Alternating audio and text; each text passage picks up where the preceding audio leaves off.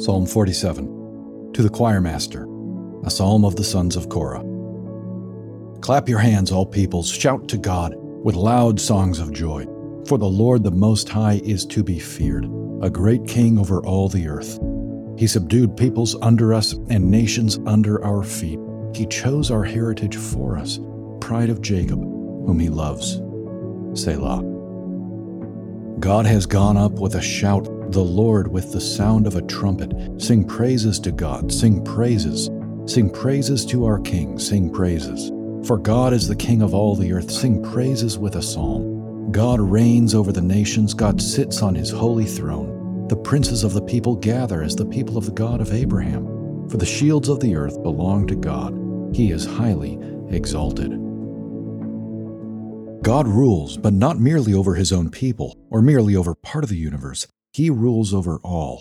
The psalmist here connects God's supreme reign to the specific promises to Abraham, namely, that all peoples would be blessed in him.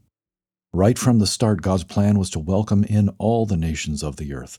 God called Abraham not simply so that he could bless Abraham's descendants, the Jews, but so that through the Jews, he could bless the whole world. What is your family background? Do you have Scandinavian roots? African? Filipino? Dutch? Mexican? Polish? If you are a Christian, you are part of the fulfillment of the promises made to Abraham all the way back near the beginning of the Bible in Genesis 12. This is why the psalmist calls for praise and rejoicing from all peoples. One day, through the salvation wrought in Jesus Christ, the true and final descendant of Abraham, God will welcome into the new heavens and the new earth a beautiful international diversity of ethnicities.